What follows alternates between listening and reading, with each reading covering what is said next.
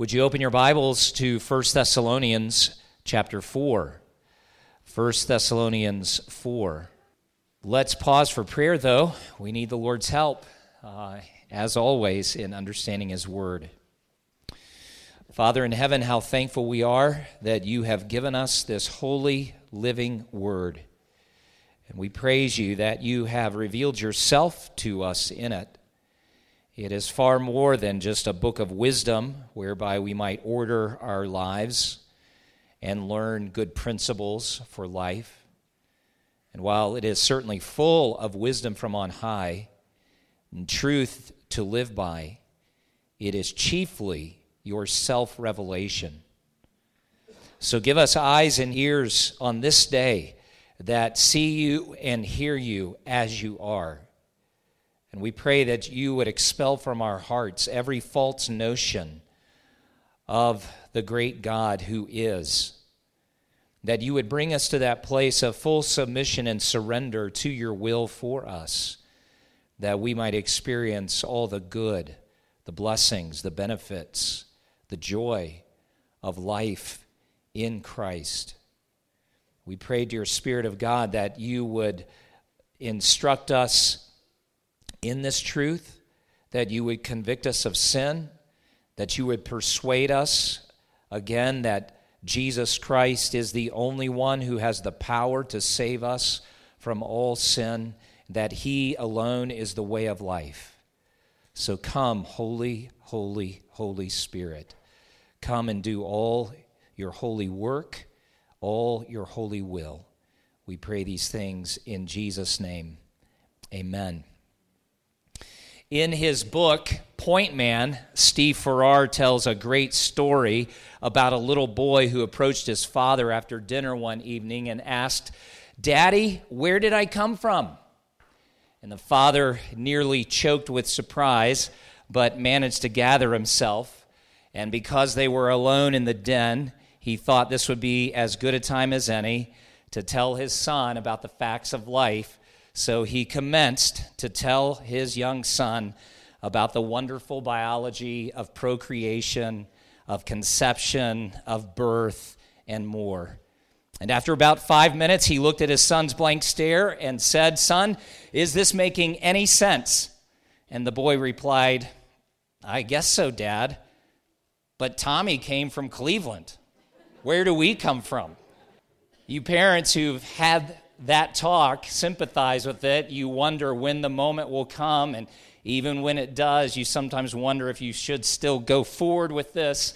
One of Farrar's points in this book, and I would highly recommend it, even though I think he wrote it 25 or 30 years ago now. Little questions deserve little answers, but big questions deserve big answers. And I think many Christian parents often feel ill-equipped to have this really important and sacred conversation. And sometimes we just hope that our kids will figure it out on their own, or they'll make their way through the world as many of us had to do. And so this particular area of life, our sexuality, as created by God and ordained and blessed of God, largely remains unaddressed. I'm actually really happy to be at this particular point in 1 Thessalonians 4 for some of those very reasons. Because not only is it something that God speaks to directly, and not only are there really wonderful things for parents to be able to share with their children, there are marvelous truths in this passage for all of us to know, to rest in, to rejoice in, to practice in this holy and honorable way, as the Lord will describe for us. Let's read through 1 Thessalonians 4, and I'll ask you to follow along as I begin reading in verse 1. "Finally then, brothers, we ask and urge you in the Lord Jesus that as you received from us how you ought to live and to please God, just as you are doing, that you do so more and more. For you know what instructions we gave you through the Lord Jesus. For this is the will of God, your sanctification, that you abstain from sexual immorality, that each one of you know how to control his own body in holiness and honor, not in the passion of lust like the Gentiles who do not know God, that no one transgress and wrong his brother in this matter, because the Lord is an avenger in all these things, as we told you beforehand and solemnly warned you, for God has not called us to impurity, but in holiness. Therefore, whoever disregards this disregards not man, but God, who gives his Holy Spirit to you. This is God's word. Now, I'm going to tell you as well, a little quick side note, that when Matt and I laid out this sermon series, I was given all the way through verse 12, but we can't bite off that chunk today. So you're going to have to study that out on your own, because next week I will not be here because one of my daughters is getting married. So I love you and I love being here with you, but she's really special to me, and I thought it'd be good for me to go to her wedding next weekend. So that's where I'll be. But Matt's going to jump in on verse 13, unless you wanted to go back and pick up 9, Matt, but we never talked about that. Okay, great. There's really good stuff there. Now, just to give you a little high overview, and we're going to dive into this in a moment, when the Lord commands us to live our lives in a way that pleases Him, that idea of pleasing actually hangs over this particular passage that deals with Christian sexuality. It also governs, I believe, the verses 9 through 12 that teach us, reinforce for us that loving one another is a high priority, and then the way we go about our work and our daily living and all of that. I think it even has bearing on the section beginning in verse 13 to the end of the chapter where Paul talks about the coming of the Lord. Pleasing the Lord is such a simple yet fundamental truth from God's word. And Paul brings it up in verse 1. So go back to that with me as we work our way through the passage. He says very simply, you ought to walk and to please God just as you are doing. First of all, it's commanded. Please God. That means you live your life in order to bring Him delight, in order to give Him pleasure. Most people on planet Earth today actually live to please self.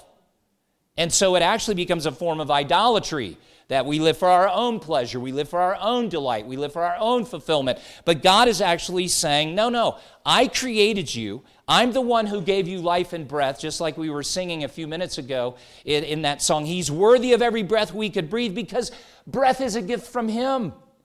So with every choice in life, we need to be asking, does this please God?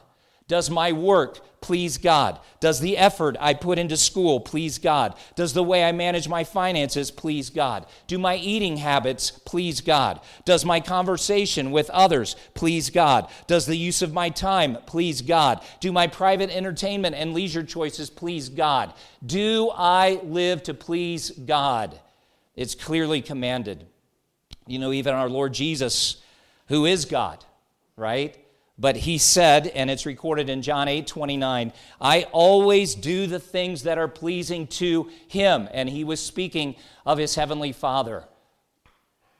Now, it's not only commanded here in this first chapter, but Paul commends it. And this is what gives us hope. Because sometimes you say, there are areas of my life that are still not fully surrendered, and I'm not sure if I please God. Well, remember, these are new believers. Some of them only walking in faith in Christ for a matter of months at this particular moment. And Paul goes on to say, do you see it here? Just as you are doing. That's a little bit of a way to go. Way to go, Thessalonians. Stay after it. And then he says, do so more and more. So the Thessalonian church was growing in its understanding of God's heart and what pleases Him. And so should we.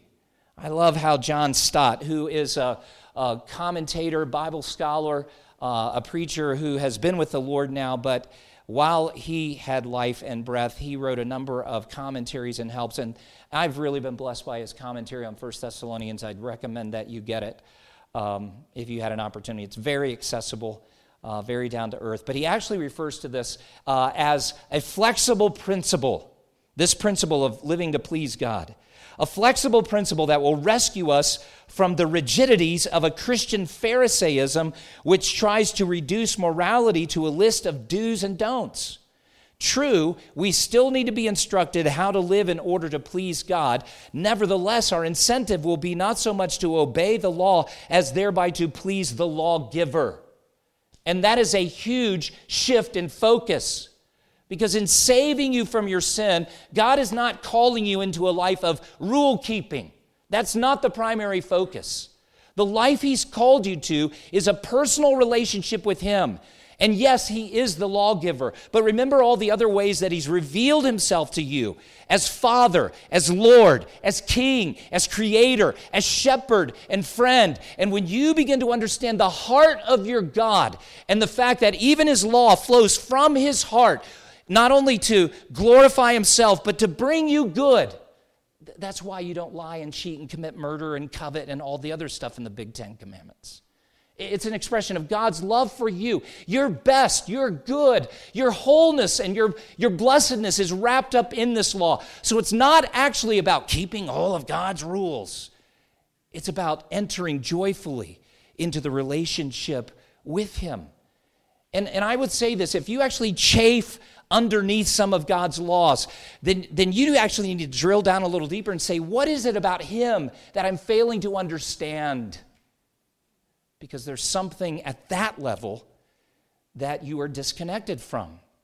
So John Stott says it's a flexible principle that will rescue us from the rigidities of a Christian Pharisaism, which tries to reduce morality to a list of do's and don'ts.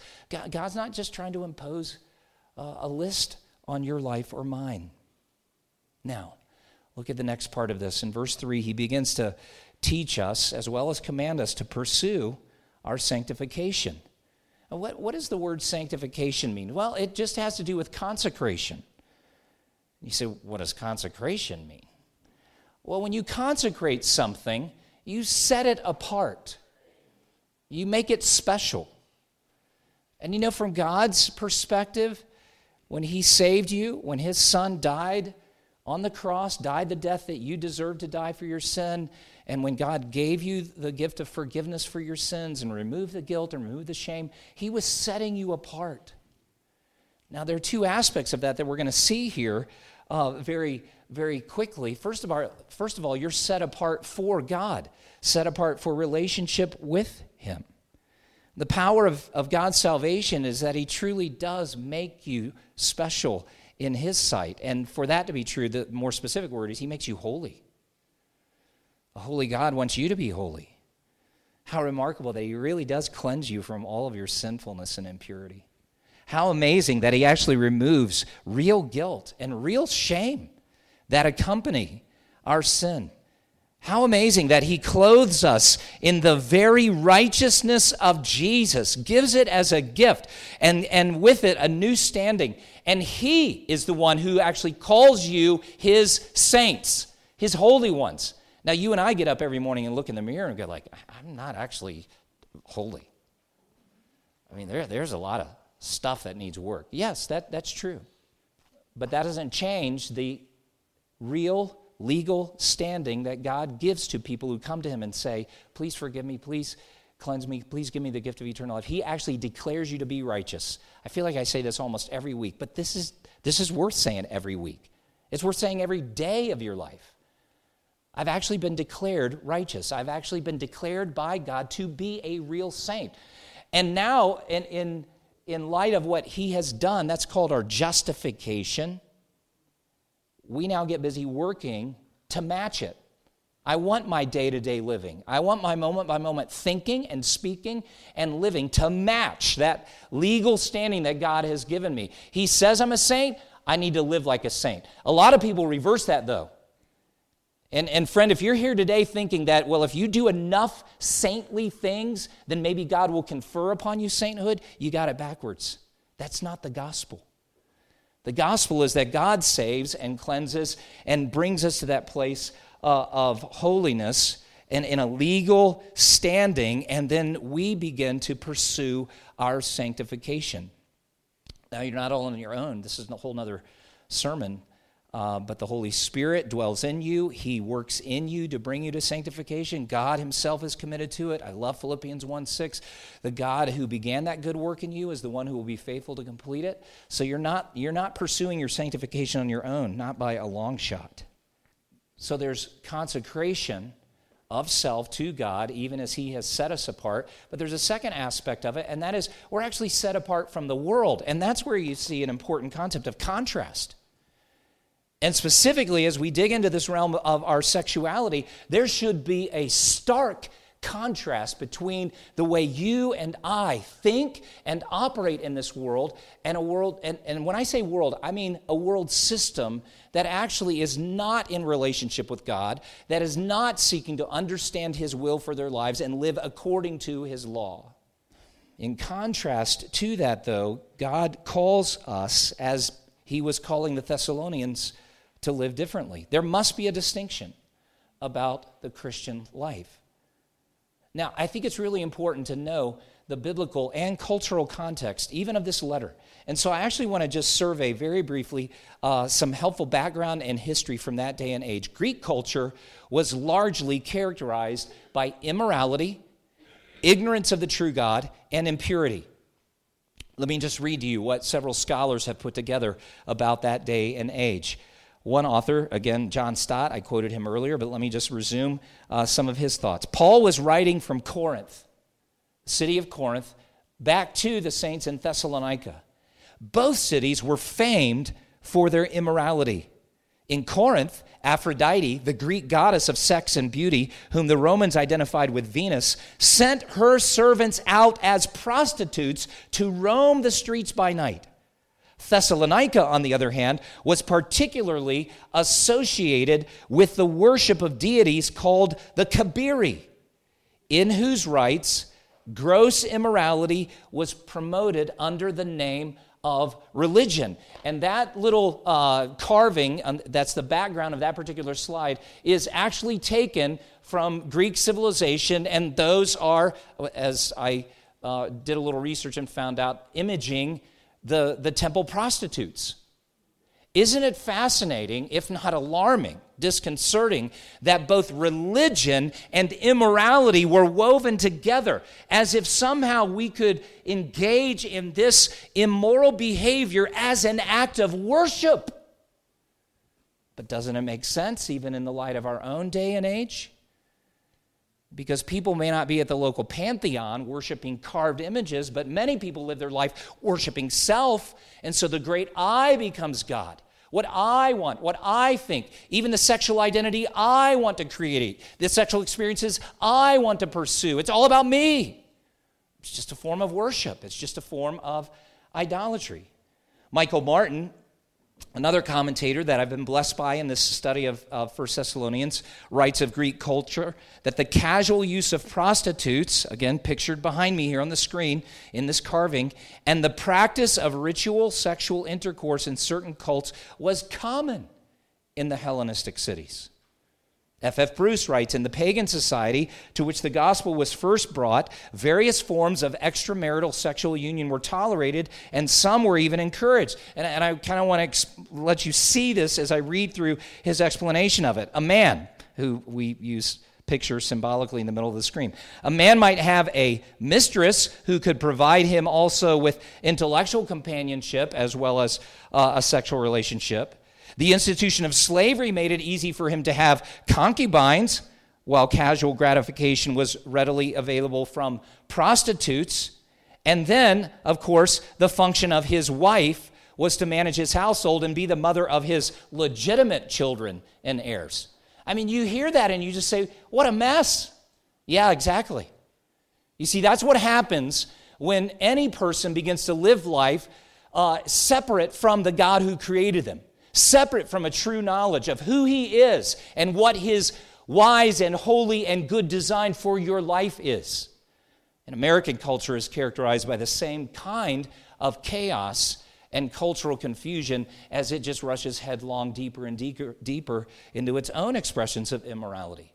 Now, what's the biblical perspective on this? Well, look at the text again and go to verse 3, because we're going to actually string together a series of terms that Paul uses in this passage that actually give us a biblical perspective on what all this means. I said a moment ago that Greek culture was largely characterized by immorality, ignorance, and impurity, and I want you to see where the text points us in that direction. First of all, look at verse 3.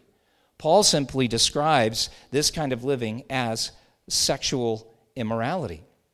He uses the word porneia. Does that sound familiar? You say, pornography comes to mind. Yes, that's where the term pornography comes from. Porneia, though, is a broad heading. It's a term that refers to any sexual sin, and that would include things like adultery and fornication, even lewd acts or incest or prostitution. The list goes on. Sexual immorality, porneia. Verse 5, he speaks of the passion of lust, that those who don't know God, that Gentiles refers generically to the unconverted, those who don't have a personal relationship with God the Father through Jesus Christ the Son. Passion of lust, actually these terms are used in other places in the New Testament, rarely, typically refers to what's bad, but it generically just refers to any strong desire. But in contexts like these, it refers to strong desires of self-indulgence or inordinate cravings. You might even use the term carnal desires. A couple of us have been reading through a really challenging book written by an author named J. Stringer. The title is Unwanted: How Sexual Brokenness Reveals Our Way to Healing. And I'm sure that title is really intriguing to some of you. If you'd like to know more, I'd love to tell you about what I'm thinking and learning and being challenged with. But Stringer writes a very interesting paragraph in one of the early chapters. And he's speaking specifically to the passion of lust. Listen to this. Lust exposes your demand to be filled. And if you listen to your lust, it will reveal a holy desire for belonging. This is challenging. But hold with me for just a moment, because Scripture, I think, actually does back this up. Then he gives the example of anger. Anger exposes your demand for control. But if you study your anger, you will find that it produces a remarkable radar for injustice. Not all anger is sinful, right? There is righteous anger. There's righteous indignation. And Stringer raises an interesting point that perhaps it is a signal that you actually see or have experienced some injustice. He goes on, the journey out of unwanted sexual behavior begins by recognizing that your struggles may be the most honest dimension of your life. And among other things, he says, your sexual struggles may in fact reveal, listen to this carefully, the trafficked longings of your heart. The trafficked longings of your heart. As I've been meditating on this, my mind goes back to Genesis 3, where the devil shows up, and what does he do with good, whole, even holy desires created into Adam and Eve by God the Creator? Well, he presents an option for fulfilling those desires. And if you read Genesis 3, and we were there back in the fall, but think back with me again, what are the three things that Eve was experiencing that moment when she saw that the fruit was, first of all, good for food? There's nothing inherently sinful about hunger for food. The second thing the Bible says is when she saw that it was desirable to make her wise. There's nothing wrong with a desire to grow in our knowledge and wisdom and understanding of the universe. Good for food. Oh, I skipped the second one. Pleasant to the eyes. That's the aesthetic appeal. Well, God himself loves beauty. The world around us is full of it. Look around this room. It's an extraordinary demonstration of aesthetic beauty. So, good for food, pleasant to the eyes, desirable to make one wise. She hasn't sinned yet in that realm, but then she takes the bait that Satan offers her. That's an example of how he traffics God-given desires. And that's exactly what he is doing with sexuality in our world today. He's actually taking God-created, God-ordained desires for sexual fulfillment, for sexual relationship, and twisting, distorting, perverting, abusing, all kinds of words that we could use to describe that. A passion of lust. Third thing that Paul says is also in verse 5, and he attributes this kind of living to the fact that these are people who do not know God. There's the ignorance. It's a spiritual ignorance of God, first as creator, then as king, as savior, as father, as friend, as shepherd. I mean, the list is long of all that he is for us. And because so many people do not know the high and holy purposes for which they are created, they find the first available opportunity or create an alternative reality in this realm of our sexuality that often gives a sense of belonging, but it's always short-lived. Because there's never more pleasure in sin than for a brief season, the Bible says. Oh, there's instantaneous pleasure. May even last a few minutes, hours, maybe a few days, but it is short-lived. That's one of the grim realities of sexual immorality or sexual sin that Satan never advertises. So that's why a teenage girl gives her virginity to the first boy who comes along with smooth talk and attention. She thinks that the deep desire she has in her soul, down in the depths of her heart, to belong, to be loved, to be valued, to be honored by someone, will be met by this boy. That's not at all what he's thinking. That's what a man is looking for in some form when he sits in front of a computer for hours on end, binging on pornographic images. I just want something that makes me feel fulfilled, satisfied, makes me feel like a true man. And that's what a middle-aged woman is wrestling with when she goes from one partner to another, to another, to another. We know in our souls we're created for more. But to be ignorant of God is actually to be ignorant of your true identity. God is creator. You and I are not created randomly, but created in his image and created to bear his image. Nobody gets up in the morning and looks in the mirror typically and thinks, that's a little representation of God himself. And few of us even look at the people around us and say, wow, look at that person. Look at that individual. That helps me to understand God better. And even with this area of, or this theme of sexuality, what we do is we confuse a good gift, which sexuality is, and make it an ultimate thing and stop worshiping the giver of the good gift, and we begin to worship the gift. And part of the chaos of our world today is that because there's no true identity found in God, we go searching for identity in other things, even down to the fact that people say, how do you identify? And you know how a true Christian should answer that question first and foremost, and maybe even exclusively right now? I identify as an image bearer of God who's been bought through the blood of Jesus Christ and brought into relationship with him. No, that's not what I mean. What are your pronouns? I can tell you what they are, but that's not my identity. But we live in a world that wants to identify in all kinds of ways. How do you identify? I identify in God, the God of the Bible. He's my life. There's a fourth, and I'll say category here, and it is the category of dishonoring one another.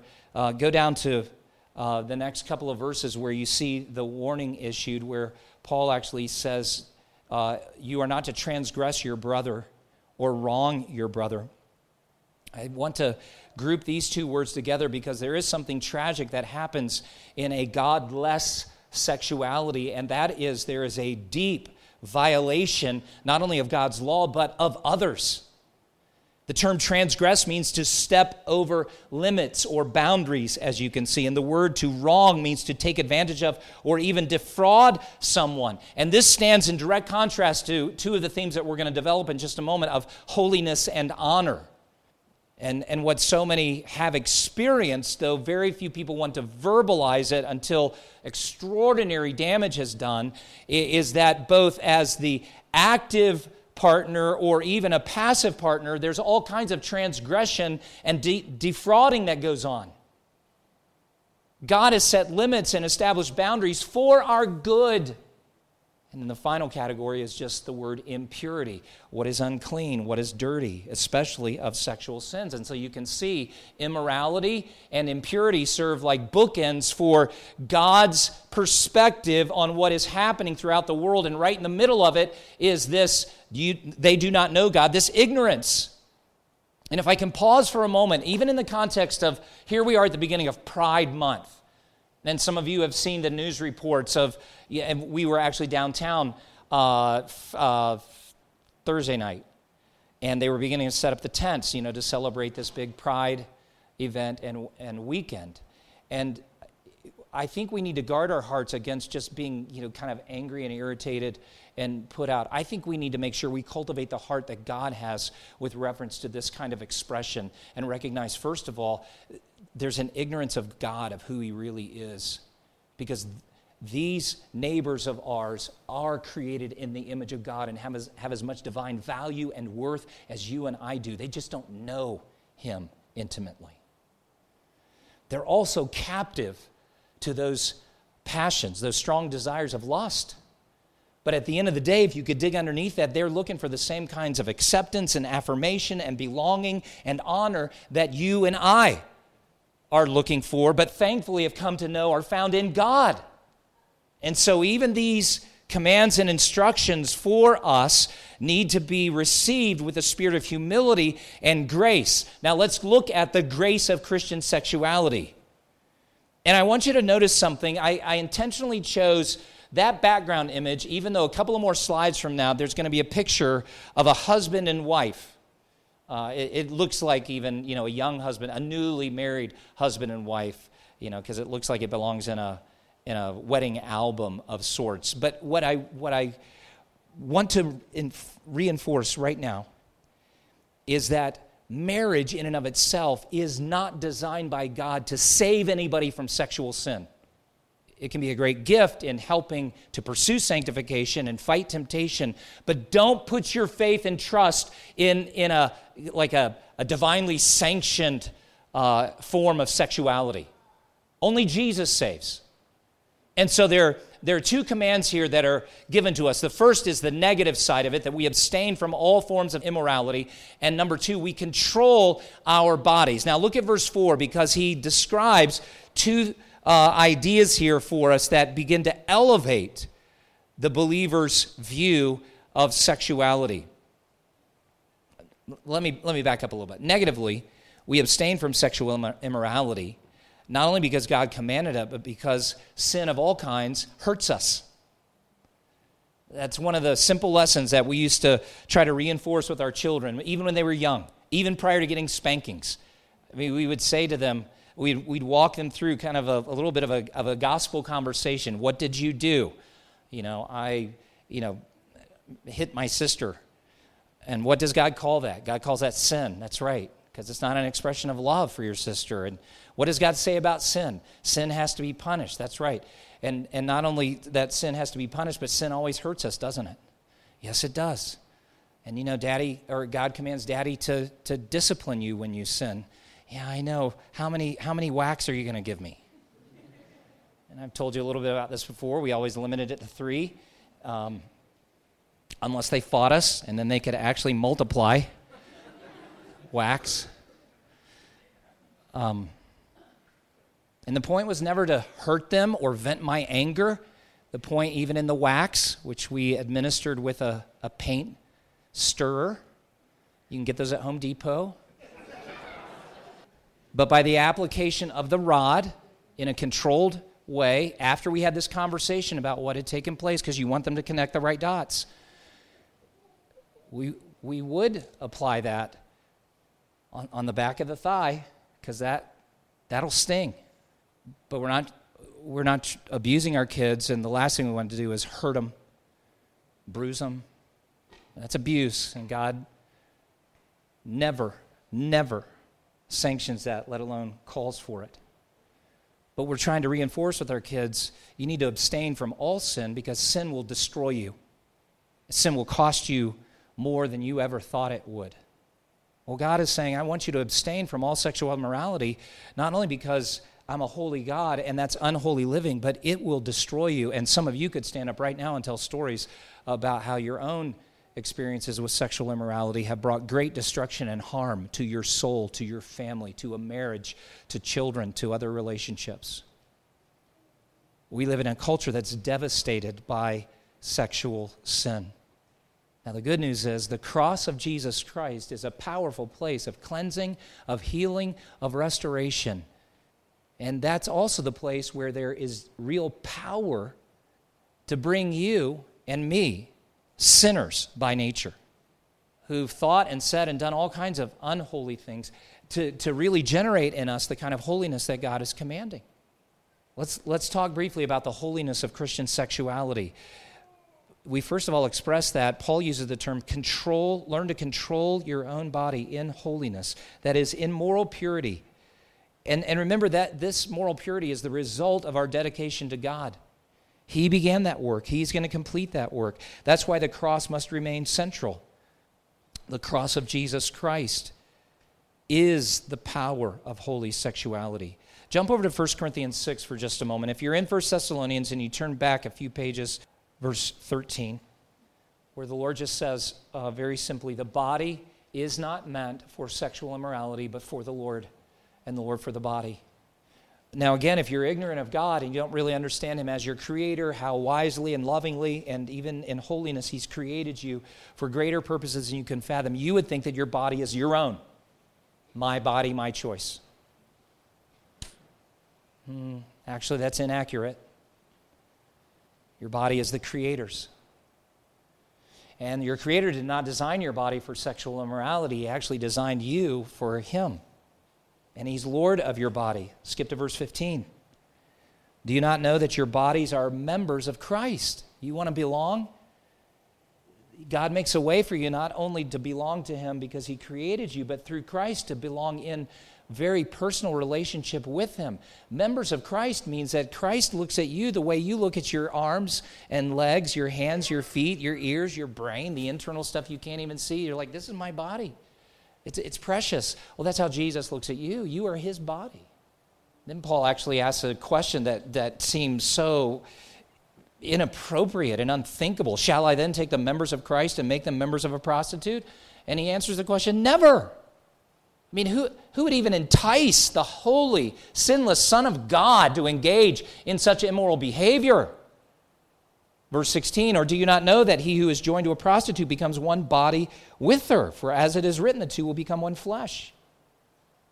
But he who is joined to the Lord becomes one spirit with him. And then he goes on in verse 18 to just say straight up, flee from sexual immorality. Every other sin a person commits is outside the body, but the sexually immoral person sins against his own body.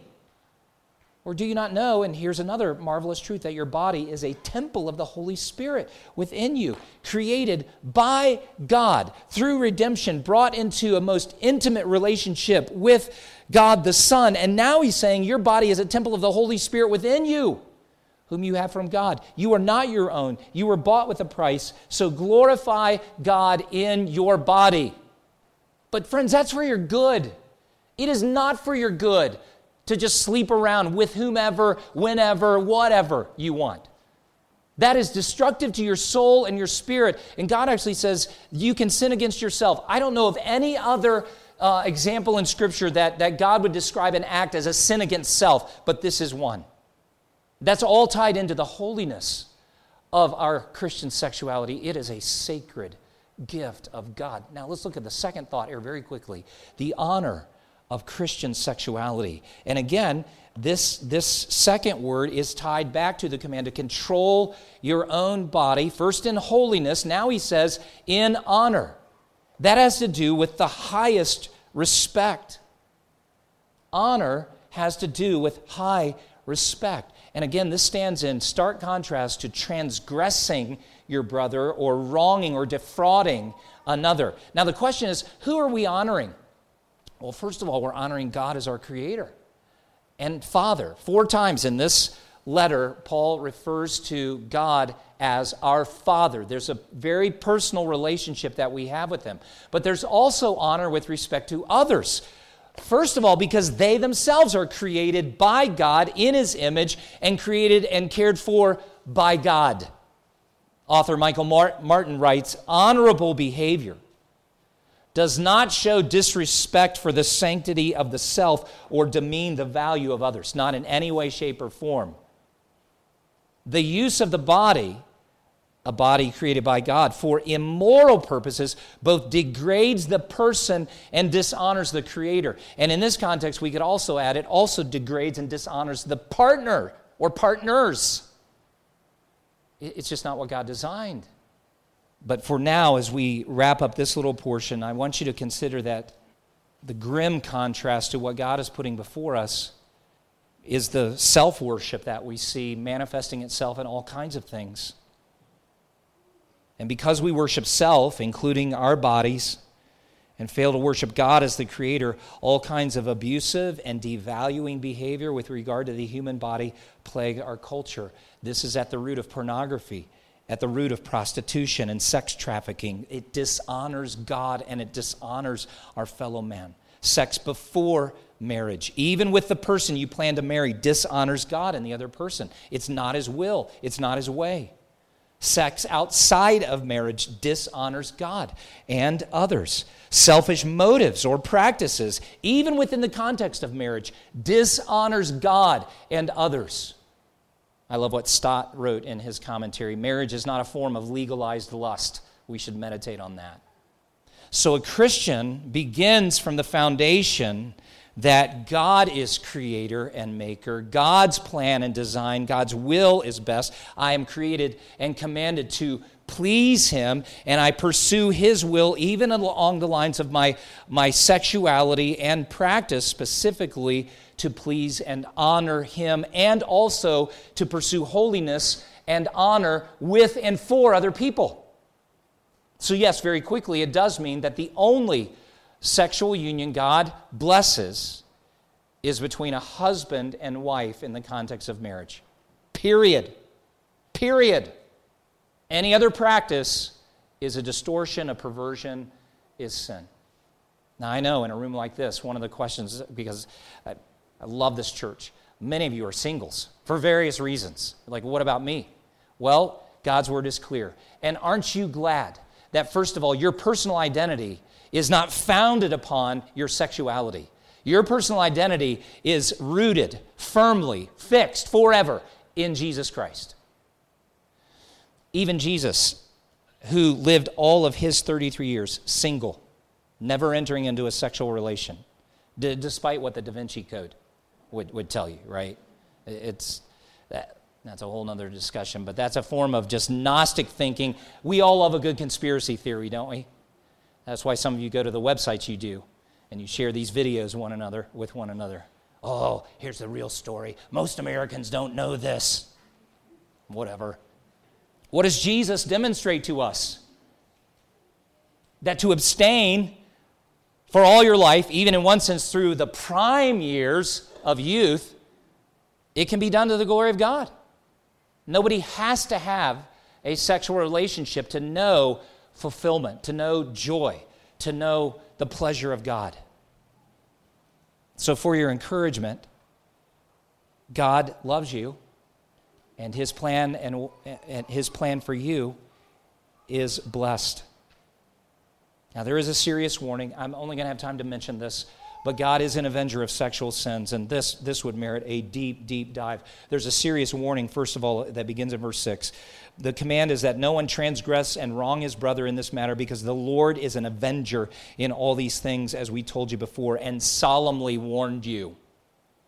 Hebrews reinforces this same thought, saying that marriage should be held in honor among all, and the marriage bed, which that is symbolic of the sexual union, be undefiled, for God will judge the sexually immoral and adulterous. He doesn't tell us when it will happen, He just says it's coming. And if some of you think that you're getting away with stuff, you're not.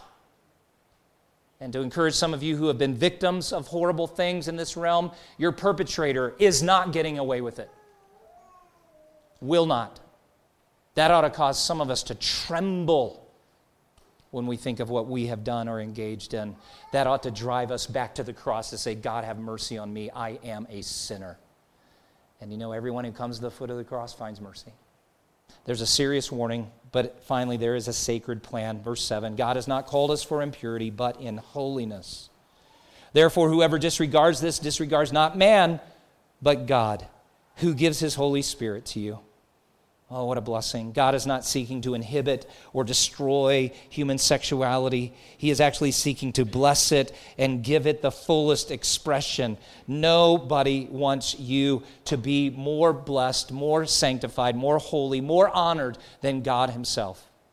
And the cultural chaos and confusion of this moment demonstrate that when we refuse God's command to live for His pleasure and begin to live for our own pleasure, we forfeit truth and beauty, blessing and wholeness. The cultural narrative right now is that it's your choice, it's your body, it's your life, it's your ambition, it's your desire. Choose what you want. Evolve however you desire. But the truth is that God created us not only as male and female, but as sexual beings. And God created the sexual union to be a sacred expression of His divine holiness and love.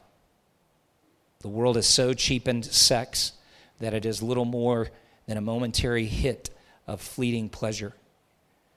And when sex becomes the end game, the sacred and holy nature of spiritual union between a husband and wife is forfeited, and the holy bond of heart and soul will never be forged because there is no understanding of or intent to honor the God who gifted us with sex or to honor the other person who's created in the very image of this holy God. So what now? Well, a few thoughts in closing here. As I've studied this, I've felt a deepening call even to my own repentance.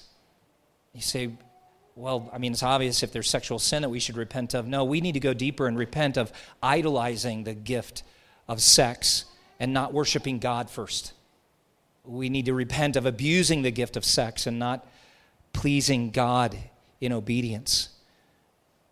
Maybe some need to repent even of demanding sex of a partner rather than honoring your spouse. Or repent of neglecting sex and not honoring God and His wisdom in designing it and ordaining it and blessing it.